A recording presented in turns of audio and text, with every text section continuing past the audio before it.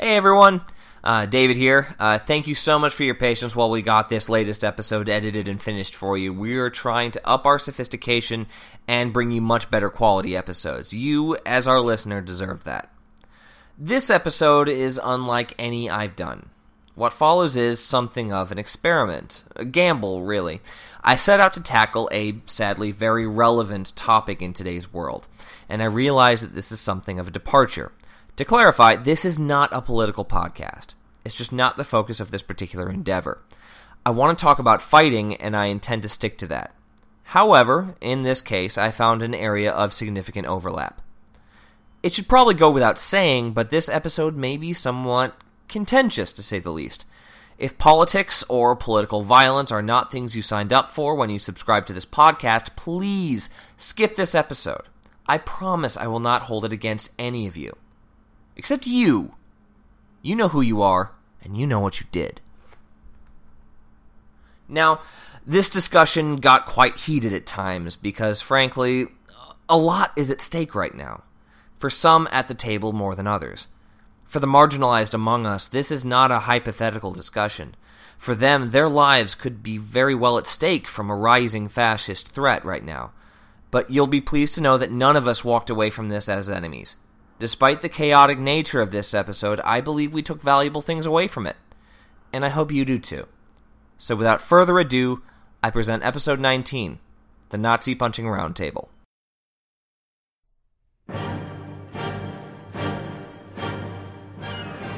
You want to fight? We'll give you a fight.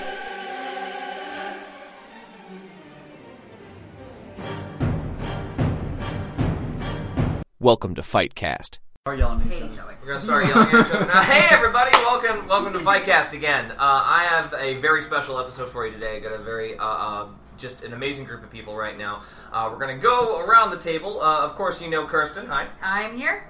I'm also here with Savannah Dobson. Hello. Jeremy Jones. Hey, how's it going? And Eric Strako. Stracco. Hello. Fucking up already. Par for the course. No, you should have expected that. I have some friends over. I'm going to be having a very sadly relevant discussion. You know, sadly germane to the present discussion. What I like to call the Nazi Punching Roundtable. So this is a topic that other people have covered. It's a persistent topic, I think, in today's milieu. You know, in today's and I think it's discussion. a topic that a lot of people weren't really expecting to be Oh, important anymore. indeed. Like 1 year ago, if anyone said, "Is it okay to punch a Nazi?" I don't think there would be a person that would be opposed. Like because for so long, Nazis.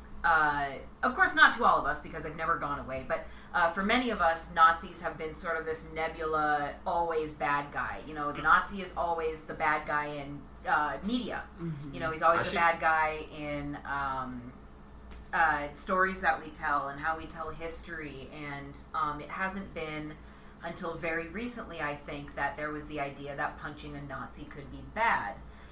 Mostly because Nazis now became people. Yeah. They are not this nebulous idea anymore. They are people wandering the streets. They weren't Indiana Jones goons. Right. Mm-hmm. You know? I mean... It wasn't a bunch of zombies that you fight in the next video game. Nazi zombies. Wait, you mean the fucking greatest game ever, Castle Wolfenstein? By the way, Castle Wolfenstein is one of the only games I think that has been banned in Germany because it uses swastika imagery as the bad guys. The thing is...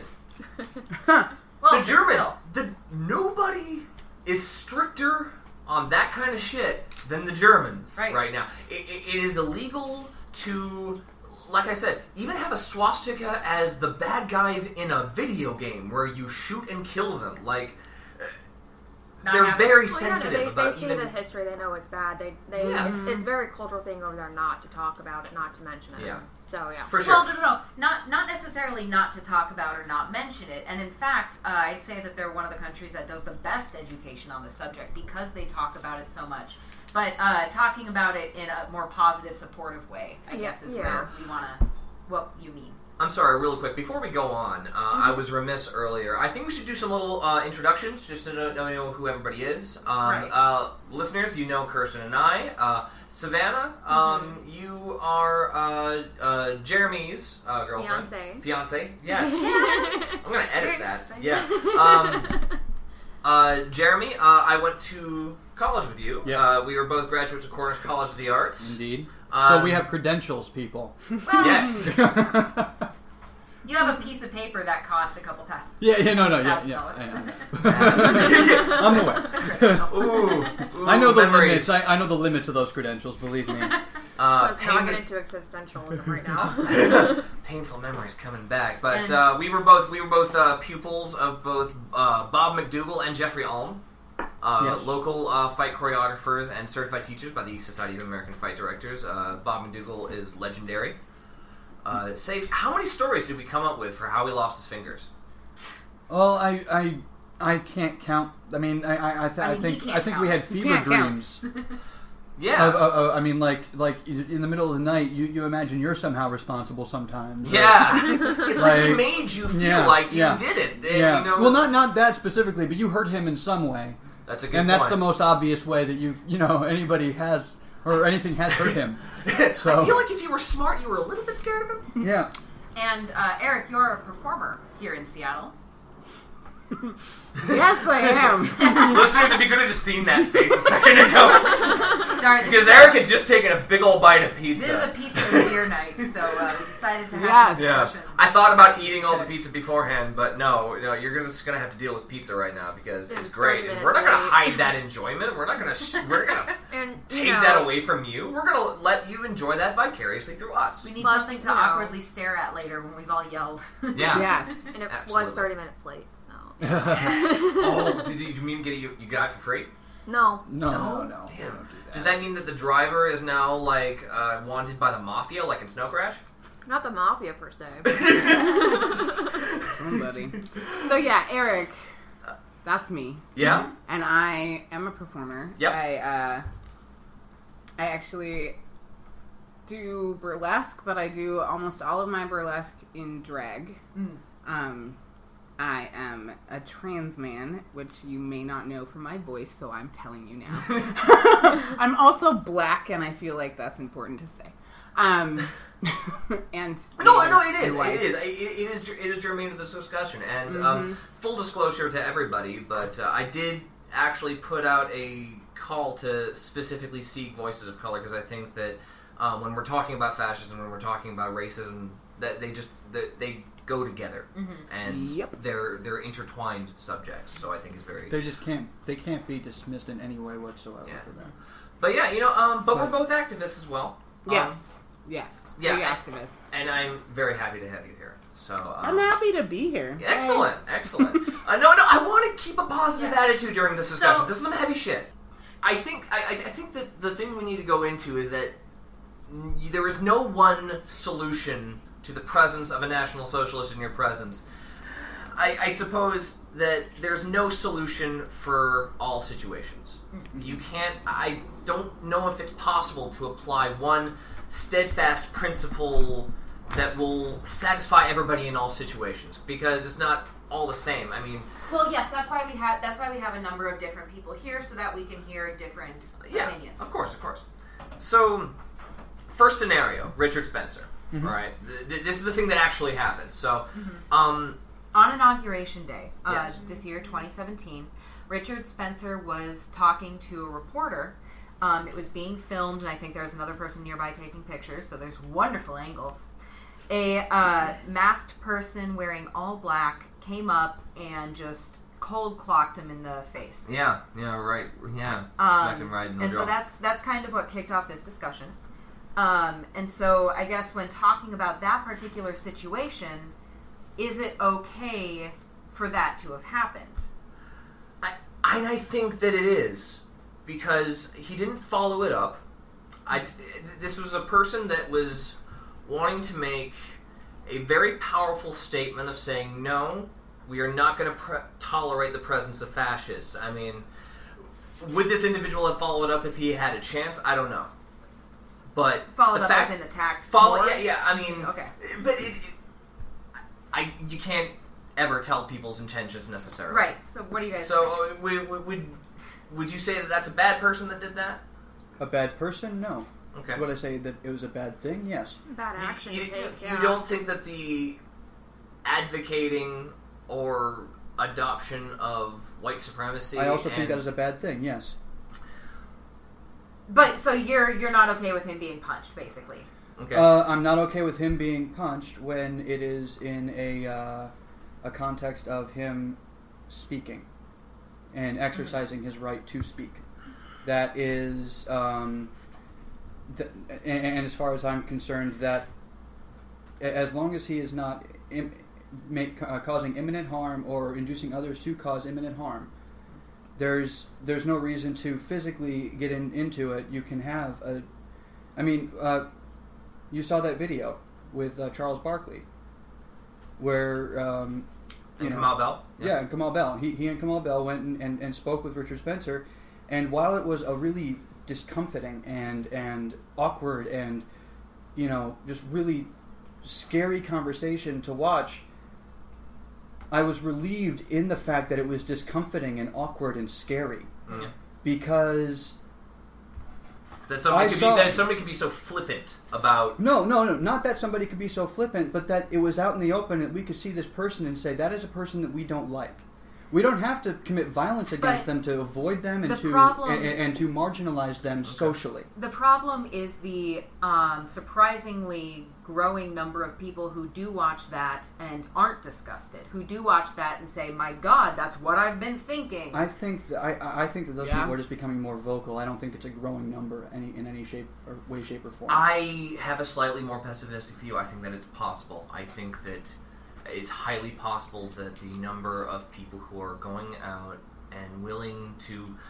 We saw the Portland attack a couple of weeks ago. For those who aren't familiar, a gentleman in Portland, Oregon... I called him a gentleman. I feel dirty now. He was berating three Muslim girls on a train, and a couple other passengers stepped up. Yeah, in the woman's defense. Yeah.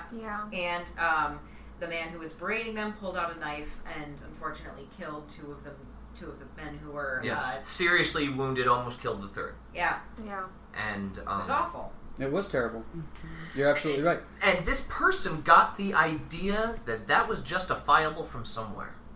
So what I'm thinking is that I don't think that it's a growing number so much as that now with the person that's in office and all of the things that are happening because of that and these attitudes that are out in the open so much, that now people feel justified in feeling that way. Mm-hmm. For a long time, even though it was always there was this more emboldened. Yeah, and this whole idea of that's bad. Mm-hmm. It's bad to do that. So people were, unless they were really brash, they were more quiet about it. And now people feel like they can say it, do it.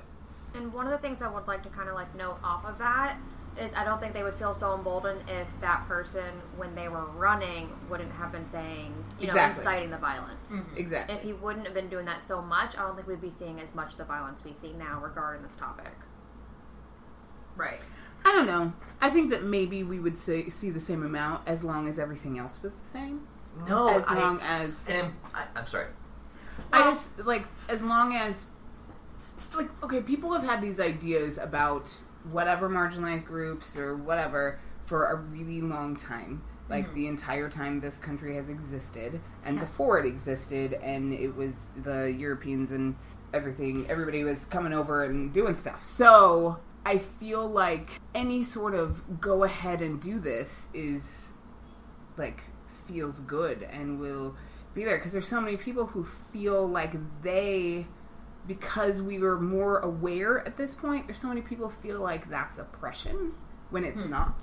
They feel like they're being oppressed when they're not being oppressed. They are just starting to feel what it's like to have people question what they're doing. When you've been in charge this whole time, equality feels like exactly. oppression. Exactly. And so I think that any bit of go ahead and do that is gonna cause people to do that, whether it was as in your face as it was, as whether he was like encouraging it or not, like just by the words and the actions that he did and said. There's also the fact that we're paying more attention. You know, there were a lot of white supremacy attacks in the late 80s, early 90s. You know, you look at stuff with like Ruby Ridge, Oklahoma bomb, like city bomber. Yeah.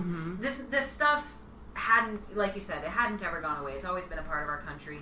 We have a couple of friends who were in the like the crusty punk club scene back in the 90s and 2000s, and they have a lot of stories about friends who've been stabbed by Nazis who show up to the party just to make things awful. Actually, out on the U District in Seattle, on the Ave, I used to be a squatter as a gutter punk, and there was like a whole space of time where the punks and the Nazis were like every night there was some kind of an altercation, and it was usually that the Nazis were coming.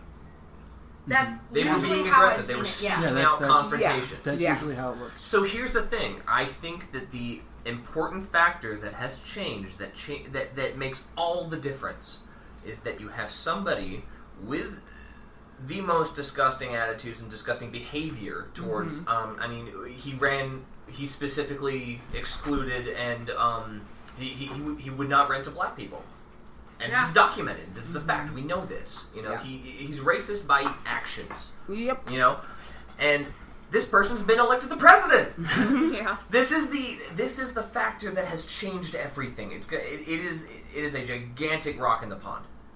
And we're going to see repercussions of this, I think, for the next decade. Can I ask a question? Yeah. So this man is in power, and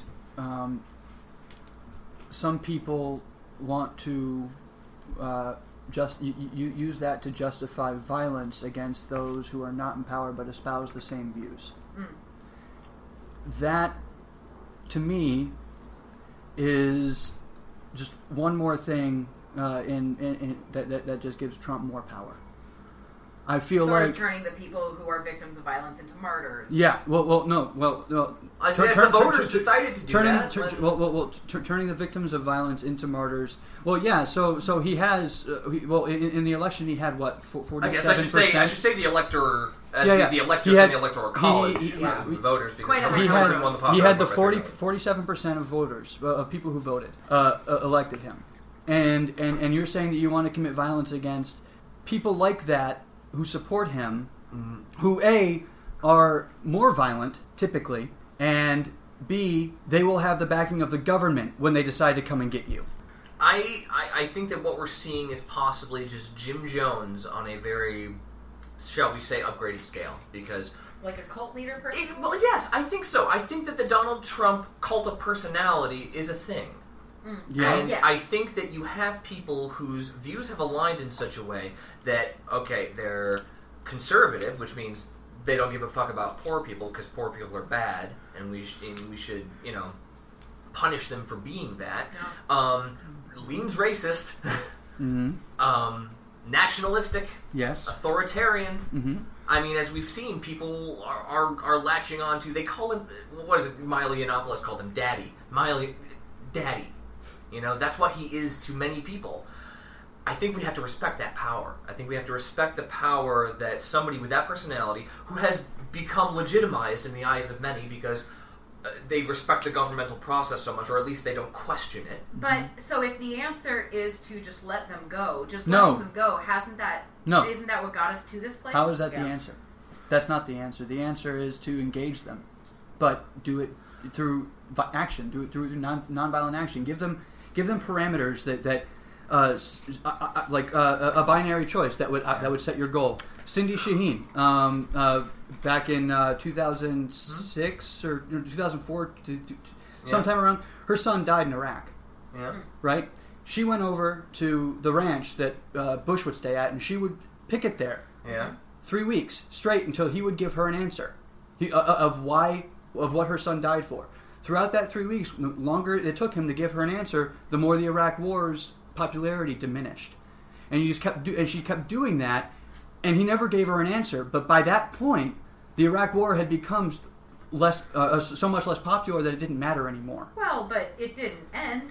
No, it didn't end. Like, people are still going over there and dying, so what did that change? What did that do? So are you suggesting that she would have, like, hit the president? Would that have done anything? I think that before we go any further, we need to define Nazi. I think we need to have. I think we need to make clear what our terms are, so that we know we're all talking about the same thing. What is a Nazi? If I can give a basic definition, I mean, you have somebody who is a fascist, nationalistic, anti-Semitic, racist, aggressively so. And I think the important distinction here to make is that they are genocidal. Generally, also homo and transphobic as well. What else have we seen, though? I mean, pre-Trump, the legitimization of racism and authoritarianism in Donald Trump was kind of, the crowning achievement, I guess. But the bricks of this were laid for quite some time. I mean, you see a culture that is okay with completely tossing away the idea that facts are things. Mm-hmm. Uneducated.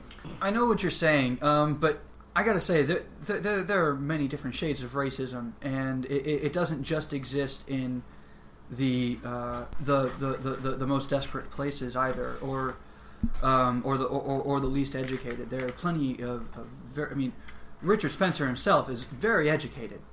Mm. He is a highly educated person and very well off. I have spoke to, educated conservatives, and they're not necessarily all racist or anything like that, but they do kind of engage in, that line, which is really gross, but it's... They tolerate the presence of racism. So what? Yeah, that's what I was going to ask. Okay, so what makes somebody not racist? What makes somebody that mean? No, not racist. Not racist in the colloquial sense that every single white person unfortunately has to use. Because like bigotry? Are you talking about like racial bigotry? I'm speaking specifically about racial bigotry. Yes. Okay. Yes. Do you not? Doesn't mean you're not racist. It just means that you're not a bigot. But it might not even mean that. I'm just saying it might not even mean that. Because I've met plenty of people who, air quotes, aren't racist that definitely were racist. Oh, yeah. No, that too. There are people who are willing to live in this world, for instance, that Donald Trump is a perfectly great guy. That, those Mexicans really are coming to rape us and take our white women and that kind of thing, what I'm saying is that these beliefs lead up to something. Mm-hmm. Beliefs have consequences. I'm a firm believer in that, and that when a certain amount of toxic shit piles up in a person's belief system, and you reach the right critical mass of shittiness, things happen like the Nazis. So do you believe that these are bad people? No, absolutely not. So why are you hitting them? Because because the people that we're talking about, Trump supporters, aren't all Nazis. No. I think we should, distinguish. Not all Trump supporters are Nazis. The Absolutely racist uncle that you have that says the N-word and won't let black people in his store, and those people that exist, those are not Nazis. Yes. And I would say that very many people in the country have a good reason to punch them. Mm-hmm. I wouldn't, because it's not... But so I think that there's a difference between the people who espouse hatred, people who support hatred, whether they know they're doing it or not, people who in some ways benefit from this and enjoy that they benefit from this hatred, and specifically Nazis or people actively calling for the genocide. Yes, to go back. Yes, for me, that's the part that turns it into more of a self-defense when somebody punches them, because I don't want the next person to listen to Richard Spencer, think that's great, and go stab a bunch of people in New York again. We shouldn't be going after them violently. If we go after them violently, if we try to silence them violently, what happens? People start thinking, oh, maybe that's something I need to hear. Do you want that? If it's only ever the one punch in the face, does that become an okay message to send? No, that is never an okay message to send. If you like this, I'm going to punch you in the face is not an okay message to send. Ever. Because then it can get turned around on you. If you like this, I can punch you in the face. I have a question. Sorry, Eric. I have a question. In America, has there ever been a big-ass conflict that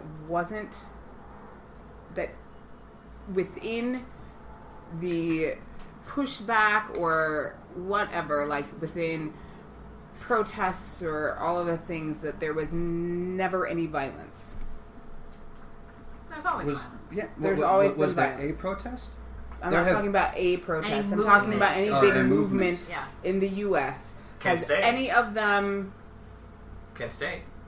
Kent State was like more movement. The Vietnam protests did get violent. Yeah. Or like even civil rights, or Which definitely got violent. Yeah, like What about women's right to vote, like all of that. I mean, there were riots can I just present in all throw of one it. out there I haven't really read up on? Yeah. Maybe any gay pride parade. Stonewall. Oh yeah, No. Stonewall. The Stonewall riots are the is reason what. that we have Yeah, gay it was pride. riots that happened. That was mostly trans women of color. Yeah. Would you say it was... Sorry. Who are completely left out of the movie. Yeah, I did not see the movie. and that's what started the pride parades all over, and they That's why actually we have it were. at the end of June. What Pro- usually By the way, happy starts- Pride Month. Yes, it is Pride Month. Can I ask a question? What usually starts a riot? Authoritarian violence. Yeah. Yeah. Authoritarian, That's shoving people around and Unrest. telling people that... You can't do this. Throwing them out of a bar, Fuck you, I punching them, can't. hitting I them would with say- batons. Hold on. Authoritarian violence. So a riot is a retaliation to actual violence, right?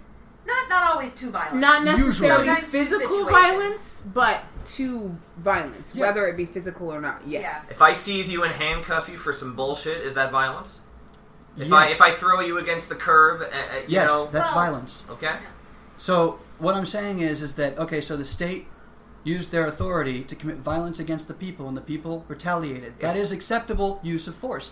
What I'm saying is that all of a person is talking to a press or to someone else. Then just let them be, and then If the if guy they who decide to- commanded it was standing right there, would it be okay to throw a brick at him? I mean, if the guy who's saying, okay, for instance, there had to be somebody at Stonewall who said, go in there and kick their asses and drag them out here and humiliate them, right? Somebody gave that order. Is that... what are we talking about exactly? No. I think what he's saying is if say Hitler was there and he was just talking, if somebody like super high up, like Richard Spencer, Whose ideas were the nexus? Richard Spencer is the leader. Not ideas, orders. Orders. He ordered. Yeah. He ordered people to do those things.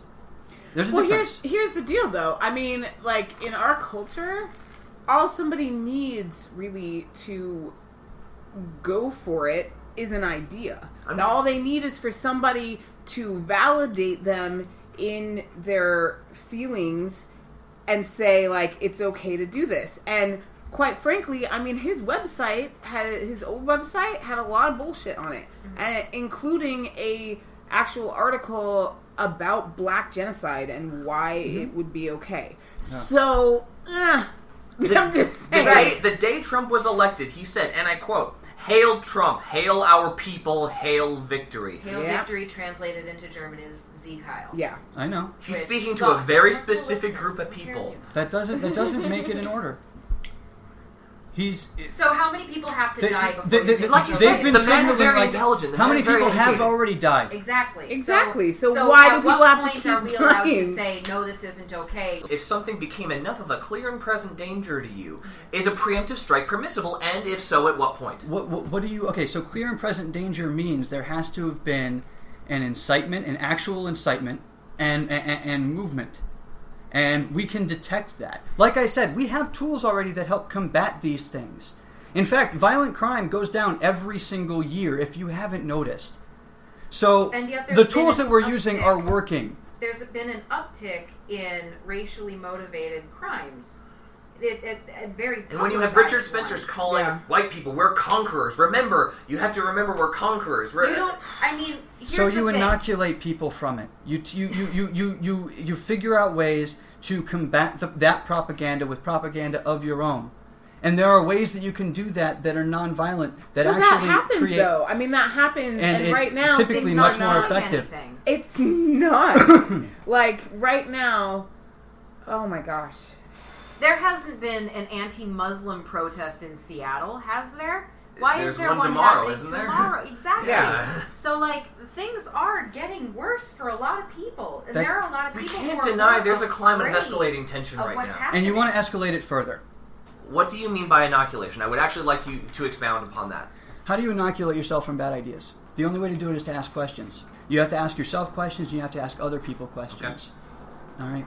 You can go up to people and you can say, hey, I heard you believe this thing. I would like to talk to you about this thing that you believe. And 9 times out of 10, they will be more than happy to talk to you about it. Do you think that would be true for me?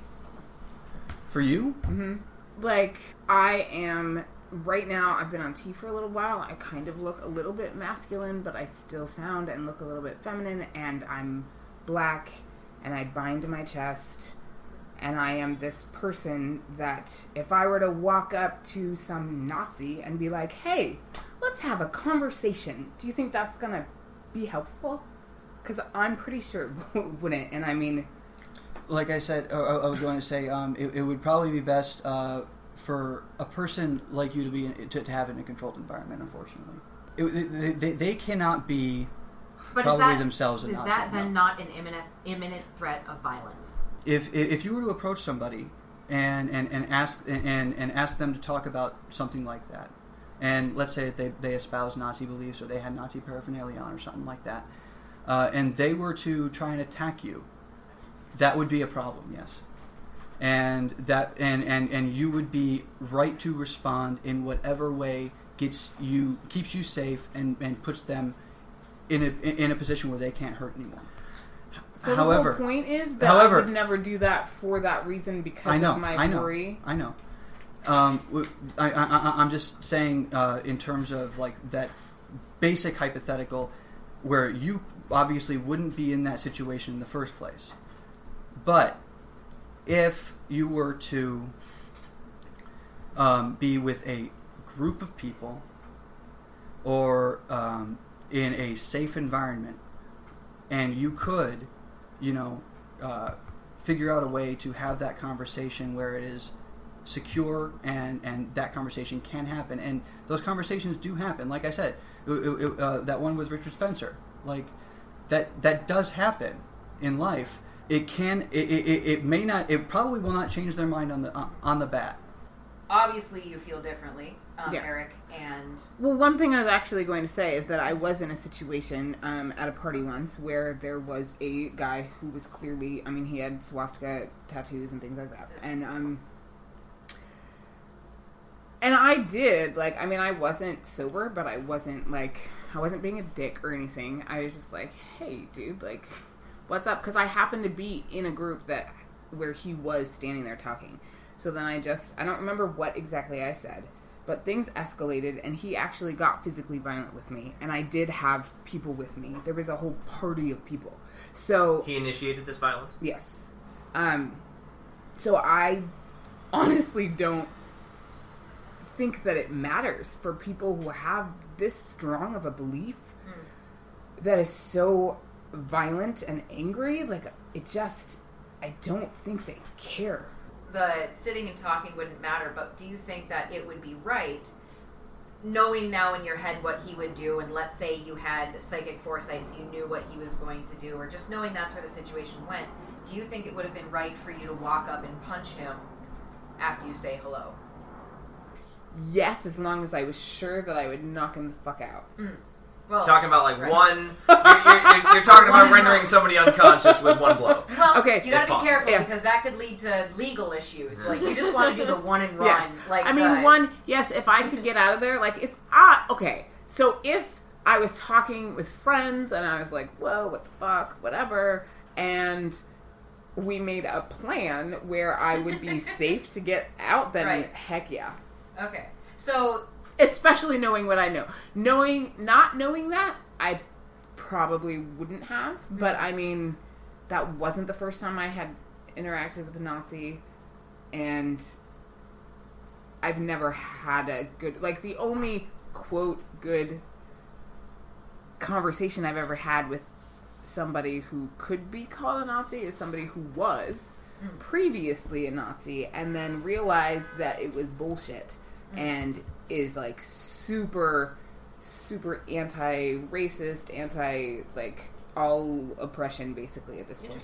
Okay. And that's the only person that has had affiliations with Nazi anything that I've ever had productive good conversations with. Yeah. There actually are a lot of groups for former Nazis or people who want to get out of Nazi organizations. So I think that this raises a question of right versus justifiable, because even I have to admit, I think that I could bridge to your idea, Jeremy, in that I don't think that I can really ever call violence right. All I can ever really call it is justifiable. Well, I suppose I could ask another question of the table here. At I guess on a larger macro level, at what point would it be, say, permissible to initiate military force against somebody? Like, at what point does it become permissible? When is it permissible? Oh, jeez. Well, I mean, that's even just on the micro. That's big. 'Cause I feel like there are situations where specifically people who violence speaks to them. Like, there are lots of people who, like, they have lived really violent lives, and like that is how you can get through to them, regardless. And I feel like in a situation like that, then as soon as that's obvious, hopefully before they have initiated violence, but I mean, I honestly think that all of it would be situational, because there's so many, like, there are situations where I think it most definitely would make sense or be permissible or whatever, and then there are some that it wouldn't, that may even be almost similar situations, but maybe different people. I don't know. Yeah. So it's a case-by-case basis, is what you're saying? Yeah. Yeah. On the military scale, I would say that it is right to deploy your military, send your troops, wave your yellow ribbons, when you are certain that you could save lives.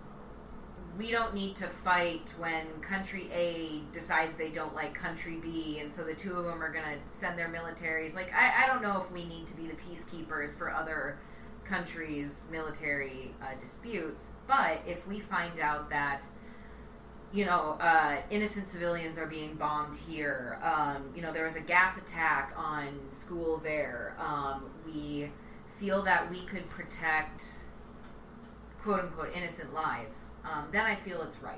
You know, it's very utilitarian. This one guy gets punched, but you know what? Those three guys who are already kind of there radicalized aren't going to watch a video of him saying black genocide and then go out and stab more people. And so that bruise versus the lives of the people who may have been killed, I feel like the bruise is the better choice. You know, if you believe that you can save lives by making this guy look like an idiot on TV, save lives. I would agree with that. So it becomes justifiable at that point? Like, yes. I mean, again, not right, but justifiable. And, I mean, I also believe that they should probably go to jail for assault. You know, I also believe that, yes, the cops will probably pick you up, right. and you know what? You do deserve that because you did just assault someone. I don't think that you should have, like, a get-out-of-jail-free card because of that. Savannah? I do agree with you on the world scale as far as when it's a military end. Okay? I do completely agree with you on that. Especially coming military brat and not wanting to send military out. I think as long as we can try to keep our military here, the better.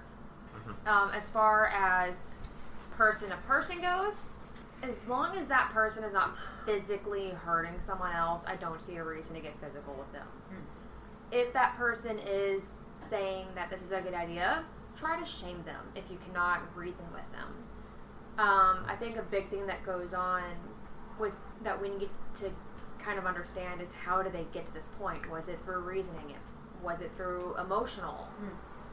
Was it because that's how they were brought up? If we can figure out why it was they got to this point, and then try to get on the same level with them as far as, like, let's reason with them, let's bring emotion into it, let's say, well, not everyone's brought up this way, and maybe we can bring them back in a non-violent way and say this isn't right. And then if you can't do that, yeah, shame them. Say this guy's an idiot and all that. If it has to get violent, I think it's only because that person is physically hurting someone. Okay. Interesting. Well, as far as wars go, you look at history and you look at what's been effective in terms of all the things that we think war is supposed to do and accomplish, and it doesn't typically accomplish any of those things. Except for in certain cases where, you know, the threat was on the level where it, you know, it was either that or some type of annihilation or something like that. The actions of despots and totalitarian leaders and dictators and all that stuff all throughout the world, they happen no matter what, and the more we try and go in there and change it, the more bad things seem to happen. And then I have the issue that I don't know enough about any of those countries to ever have an idea about what's actually going on there.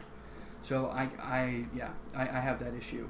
And then as far as wars of, I guess, anticipation of danger, I don't buy it. There's so many other actual dangers that are going on that we don't do anything about, and then we go after this thing that could maybe be a thing. And as far as it translating to the human level, it's much the same way, except I think the human level is a lot easier to grasp onto for most people. The foreign level, you need sanctions and boycotts and all this other stuff in order to get a country in line before you start thinking about violent options. Same thing can be said for people. You stop buying their products. You don't, you make them hurt in ways that aren't physical, and that makes them lash out more. They typically they wind up saying something even more stupid or something else, and that goes for people on the left too. And we can look at Kathy Griffin for that. She did something completely nonviolent, completely justifiable according to free speech and everything else. Disgusting and gross to a lot of people. She lost her job over it. She paid a consequence. I'm okay with people paying consequences for stuff. My issue is that those consequences should not be physically violent, because every time we see someone being physically violent against somebody else, that the person being inciting the violence loses credibility. There has been. I don't know about that. What really struck me is what you just said about when we see someone inciting violence. What was the exact credibility? Yeah. So then, what about situations where maybe somebody who is in power is the one who is inciting violence against somebody who is completely innocent, not doing anything wrong, and they incite violence and maybe kill someone, but then they aren't knocked down? They are still held up because of their position. Some people think that they're, like them more because of it, because it shows how much of an authoritarian they are. Some people like that. Yeah. Do you think that's the majority of the country? Does it have to be? Yeah. I don't think it does. Because, I mean... There is a critical mass point, though, I don't even know if it's hit that point. He's got, what, a 35% approval rating right now, Trump? Yeah. Okay, but, shit that, like I said earlier, nothing has really gotten worse. It's just come back to light. It seems like things. So yeah, it seems like things have gotten worse, and maybe they have. But there are certain situations where they haven't, and then some where they have. But honestly, as a super marginalized person, I have seen for my entire life how the bullshit of like growing up and being told that racism was in the past, or that even something like the Holocaust could never happen again, or this or that, that was never my reality. My reality was always what? No, racism definitely exists, and it's definitely possible for somebody to rise to power and fuck shit up. Yeah. Oof. I just want to make one thing clear. I am not saying that there is no resistance to this, and I'm not saying that at no point should you ever turn to violence. I'm saying that all these different people who have these different views are not monoliths. They don't really fly under a single banner yet. They all contribute to this. No. It's so because of that, and it's much the same way with different terrorist organizations in the Middle East. The more that we try to take out one or two of them, another one will sprout out. It's like a hydra, and part of that is because of the reaction to it, and the fact that a lot of people really, really, really, really like to piss off liberals and Enlightenment thinkers in general. I don't know necessarily why. I think it has something to do with some of the reasons we had before, or that I mentioned before, which is they think we're what's the word, elitist and better than now and all that. Hoity-toity. Yeah. When I look at those instances and I see that typically when all that person was doing was just speaking their mind, and they weren't and they weren't guilty of any crimes or doing anything else, and violence was done against them, then typically that person is looked on sympathetically or more sympathetically. And here's the thing, in the case of Richard Spencer, it was a faceless thing that punched him. It was an anonymous thing, which makes it even less credible, because now we can't even put a face to it. It's just this faceless, autonomous thing that just comes out and punches people for talking. Now, you can talk about the parameters with which we can enact in certain I guess what would you call this? I wouldn't call it, if you're saying just like a sucker punch or something like that, just one punch. Like, it's not really a riot. It's not really a protest. Like, it would be. I'd say it's a pretty strong protest. Yeah. It's.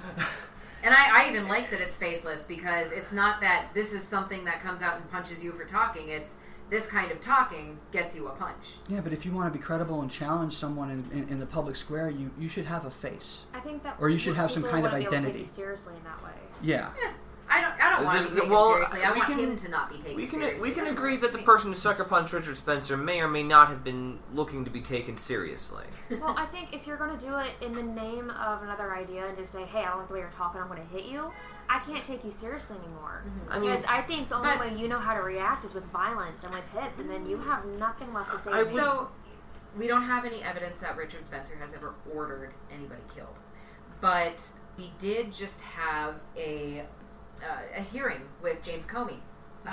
And we heard that Trump said to him, I hope that you will drop this Michael Flynn thing. I'm probably misquoting that right now. But I hope you can drop this, Yeah, yes. I hope you can drop this. And it was brought up in the hearing that technically Trump did not order Comey to drop this. Mm-hmm. Comey even admitted, no, it was not an order to drop this. However, when the president tells you, I hope you'll do something, it is kind of taken as a directive. And so he himself understood that Trump wasn't explicitly ordering him to do it, but if a president tells you, I hope you will do something, well, you take that as something that you should do, that he wants you to do.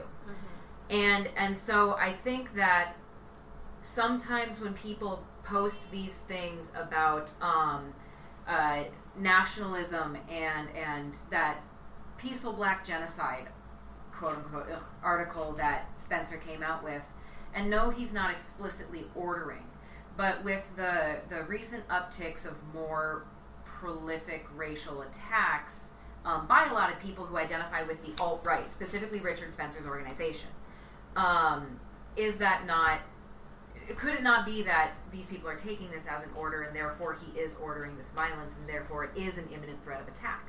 Because people will read this and take what they want, Can I read another quote by him? Sure.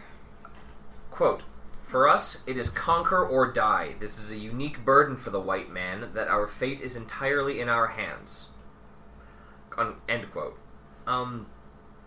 Yeah, I feel like somebody could read that and take quite a violent meaning from that. Could somebody read Sam Harris and take a violent meaning? Yeah. No. Here, If you read it in context, no. No. Here. Yes, somebody could read Sam You Harris just and read take a him out of violent meaning. context. Someone What are could you read talking about? Lord of the Rings and take a violent meaning. We had a pair of, teenage or younger girls who read Slender Man creepypastas and took that to do something violent. People will take horrible meanings from these things. And when people start stabbing others on a train in the name of Sam Harris, then that will be an issue. Has anybody killed in the name of Richard Spencer? In the name of the alt-right, which is his organization. He named it. I think alt-right was around before Richard No, Spencer. he named it. Did he coin that term specifically? He did, yes. They said this is for the alt-right or something along those lines, or we are of the alt-right? That's what I'm asking. I'm asking, did they kill? Because here's the thing: when we say someone kills in the name of something, we mean a very specific thing, don't we? I'm asking because I haven't heard anything about this. If somebody kills based on specific ideas, I'd say that's killing in the name of something. By the way, shout out Rage Against the Machine. Okay. The question that I really would like to work towards here is, how do we resist fascism in the 21st century? Open the discussion. Are they going to discuss? I don't think that they are. I think there's a way to. There's got to be a way to open the discussion with them. I think that what we're talking about is an intellectual contagion, to borrow a term from to Dan Carlin, that this is something that takes a hold of people, and that the growing number of people right now are the people that are not going to be able to be reasoned with for long. And I again, think if you can't reason with them, find an emotional connection. with somebody who's a Nazi, I think it belays a certain willingness to go beyond the point where you are reasonable. I think that once again, if we're talking about the definition of what a Nazi is, I think that, or what a fascist is, at its core, is somebody who says, damn everything else about reality and humanity itself. I am going to, seize control, and you have to do what I say now. And freedom isn't a thing anymore. There's a certain point where somebody stops being reasonable to believe that is an okay course of action. I mean, we can all agree that fascism is unreasonable. Mm-hmm. So I think that we can infer from that their ability to be reasoned with has diminished. And there's a certain point where it is diminished to the point of, if there is a way to get through to these people, I sure as fuck don't know what it is. I would love to know what that is. Yeah. Because we did mention that there are organizations where, neo-Nazis and skinheads who are reformed have been able to, get back into their lives and reject a lot of that hate. And a lot of that, so I would say that either they were reasoned with, or they got hit really hard in the head and it just went away. I don't know. But to say that they can't be reasoned with, I mean, obviously people have been. I mean, that's the case. It's like saying that people who believe in a religion can't be reasoned with. No, they can be. It's just... Does it not become harder once they gain more and more rationale? Like, for instance, the president believes what I believe. That must make it okay. Yes, it makes it more difficult. Does it make it so difficult that you have to resort to a violent way to do it? And is that as effective as any other way? Okay. But here's the problem. There are a lot of people who see violence towards Nazis or shutting them down with more than just sunshine and friendship. Mm-hmm. They see violence towards Nazis as self-defense. Because I would say that the majority of us at this table are not in any danger of violence from a Nazi. Mm-hmm. But if a genuine... So, 4 out of the 5 of us here, I'm assuming neither of you are Jewish, right? Yeah, good assumption, yeah. I feel that we are kind of coming from a place where it's entirely theoretical for us. Even were I to live in Nazi Germany, as I am, I'm a blonde, pasty as hell, Aryan dream. Like, I am not in danger, mm-hmm. even when it's at its worst. And so, I think it's good to recognize that a lot of people see this as self-defense because they are under attack. I'm sure that Muslim women don't feel comfortable wearing a hijab on that train in Portland, mm-hmm. And you can't really fault someone for lashing out when they are afraid and feel like they're about to be hurt. If we're all hanging out in a bar right now and a group of genuine bona fide Nazis, swastikas everywhere, red laces, all the shit, walked in, would we not start to think that we weren't safe anymore? Yeah. I think that's a reasonable reaction. Mm-hmm. I definitely would not feel safe. Honestly, all I can think about is, like, I don't want to say that. No, so I have this piece that I'm doing for our next show, for the troupe that we're in, and it's very political, and it, okay, I will say that I am singing Michael Jackson's They Don't Care About Us. And anybody who doesn't know what that song is about, that song is, I mean, like, the lyrics I'm actually not familiar. Yeah, the lyrics in the beginning, it's skinhead, deadhead, skinhead, deadhead, everybody gone mad, situation, allegation, everybody, segregation, in the street, in the suite, on the news, everybody dog food, bang, bang, shot dead, everybody gone mad. And then there's like, it's all about violence toward specifically black people and black men, but also just in general against marginalized people. And I know that no one else in this room can really fully understand why, to me, just the presence of a Nazi is violent. Even though he's just standing there talking, it's still violent. Because he's wearing that. And you Not have always, somebody more often than not who is willing to wear their hatred on their sleeve. Sometimes literally, sometimes not. You know, I mean, you have clean cut Nazis, obviously. Let's look at Richard Spencer. But and wearing things like that is an act of wanting to make everyone around you feel. Everyone of that demographic who is your target feel unwelcome near you. With the modern Nazi ideology, there is intimidation is all part of it. You know, and these are people looking to make other people afraid by their very presence, as we... Yeah. Yeah. And I don't necessarily think that the only way to solve anything is violence, but it's like when you're part of a demographic or demographics who have just been the bottom of the barrel for the entirety of this country, it's not... I mean, it doesn't feel like there's any peaceful solution. Because we think we've gotten there at times and we haven't. Like, putting some laws in place did not change attitudes. It did not change the way that people feel about brown people, people of different religions, people who are gay, lesbian, bisexual, transgender, what have you. So I don't know how sitting down and having conversations... I mean, I know it can make one-on-one impacts in certain situations because I have helped that happen, but like on a large scale, I don't know. Sometimes I feel like a punch on the face is a bigger. Hey, does that make sense? Yeah. Okay. So then, if this is a bigger scale, what are the best ways to resist it? You know, what are the best ways that we can kind of stop this thing that is either growing or at least is growing in visibility? You know, just back to that question, what is it that you or I could do if it's not punching Nazis?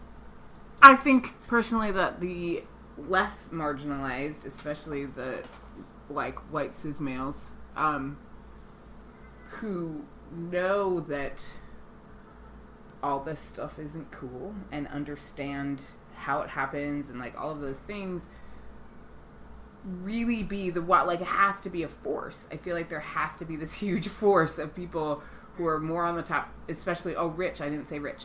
That too. I think that's a big part. Yeah, that's definitely a big part.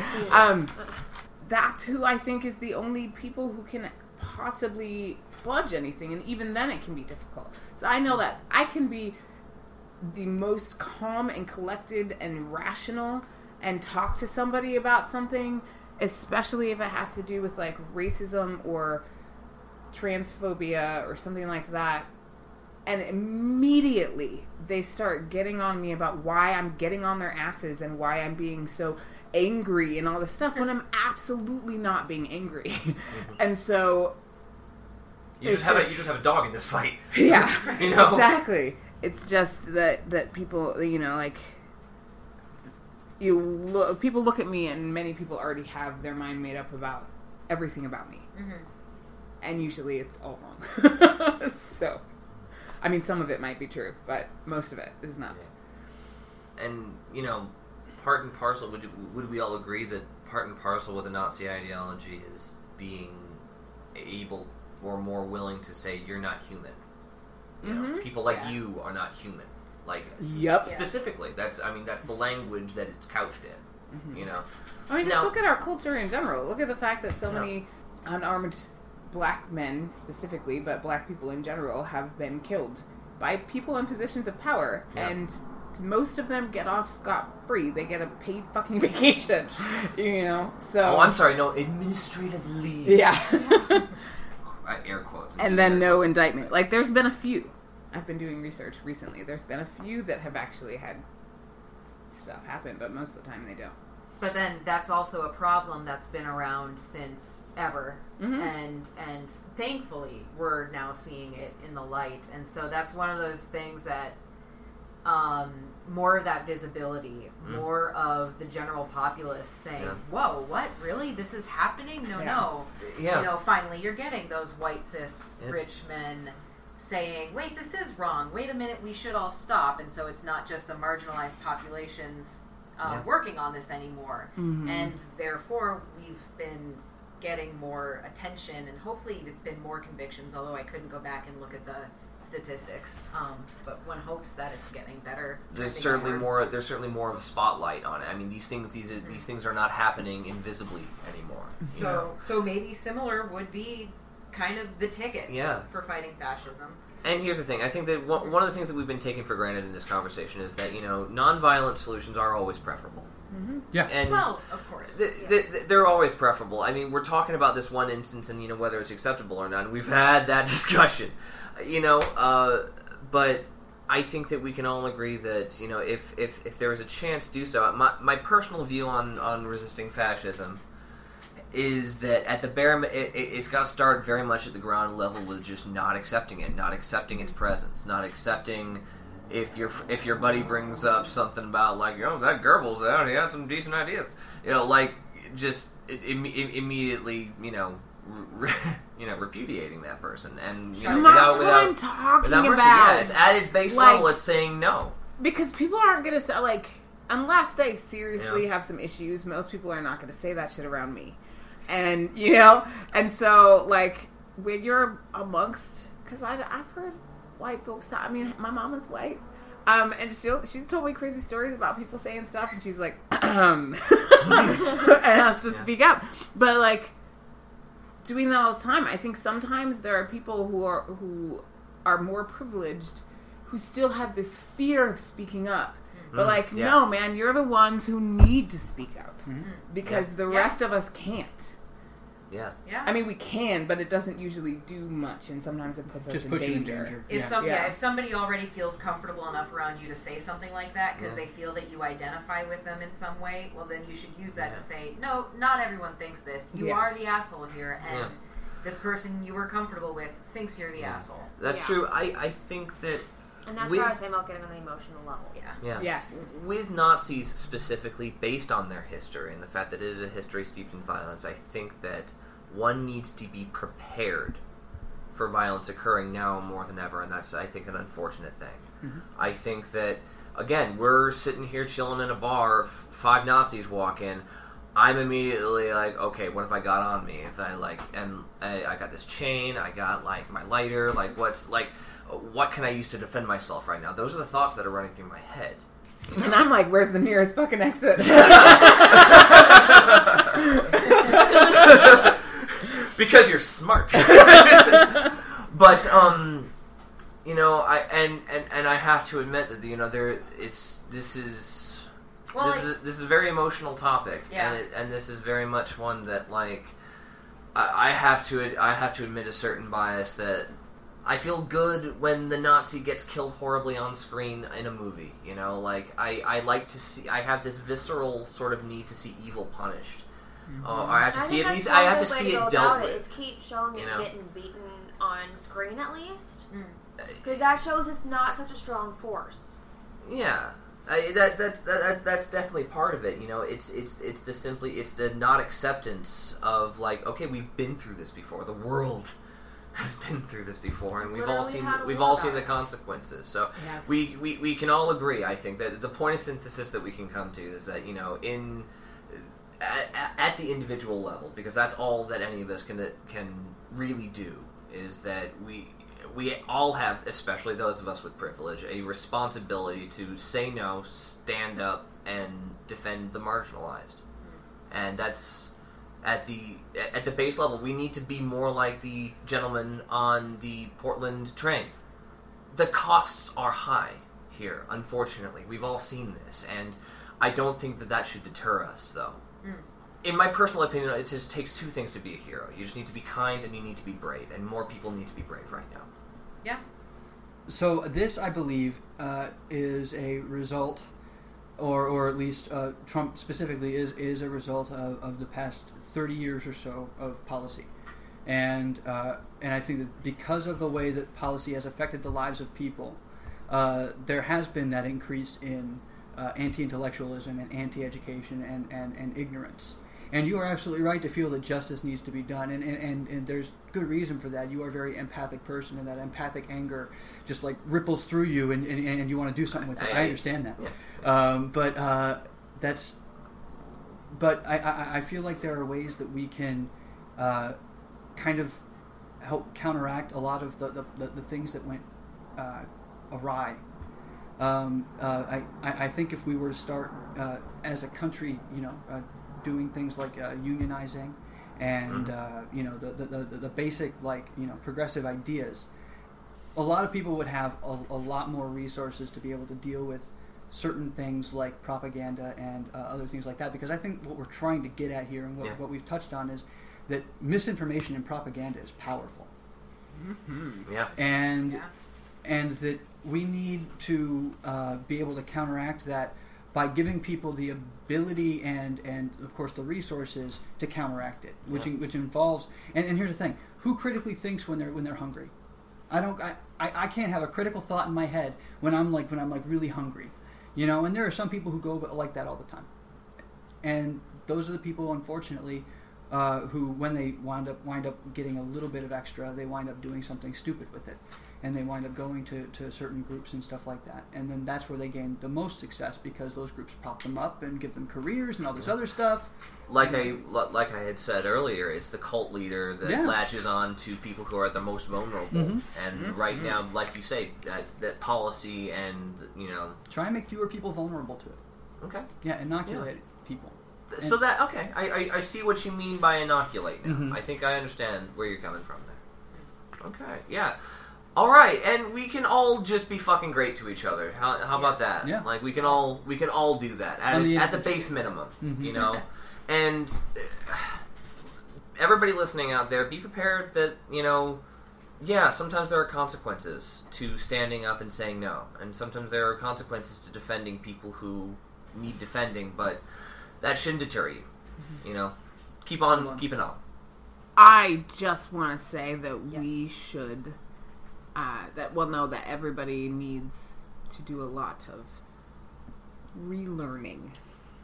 Well, I think learning in general, but relearning, because so much of this country has been built on a bunch of BS, and so many people believe it that they need to relearn the truth. I hope that makes sense. Reality needs to be respected. Yes. And warts and all. I think that maybe one of the most important parts about that relearning would be listening. Mm-hmm. Listening to people who have the experiences that you don't have. Mm-hmm. So I think that's a big issue, is that people are so deep in their own feelings about stuff that they can't stop and realize, this person actually goes through something that I don't go through, so maybe I should listen to them and not just tell them they're wrong. What? Impossible. Surely. So, yeah. Yeah, God. Ladies and gentlemen out in Fightland, thank you so much for taking this ride with us. We all really appreciate it, and it bears repeating. Be good to each other. Yes. Thanks for listening. Now go forth and conquer.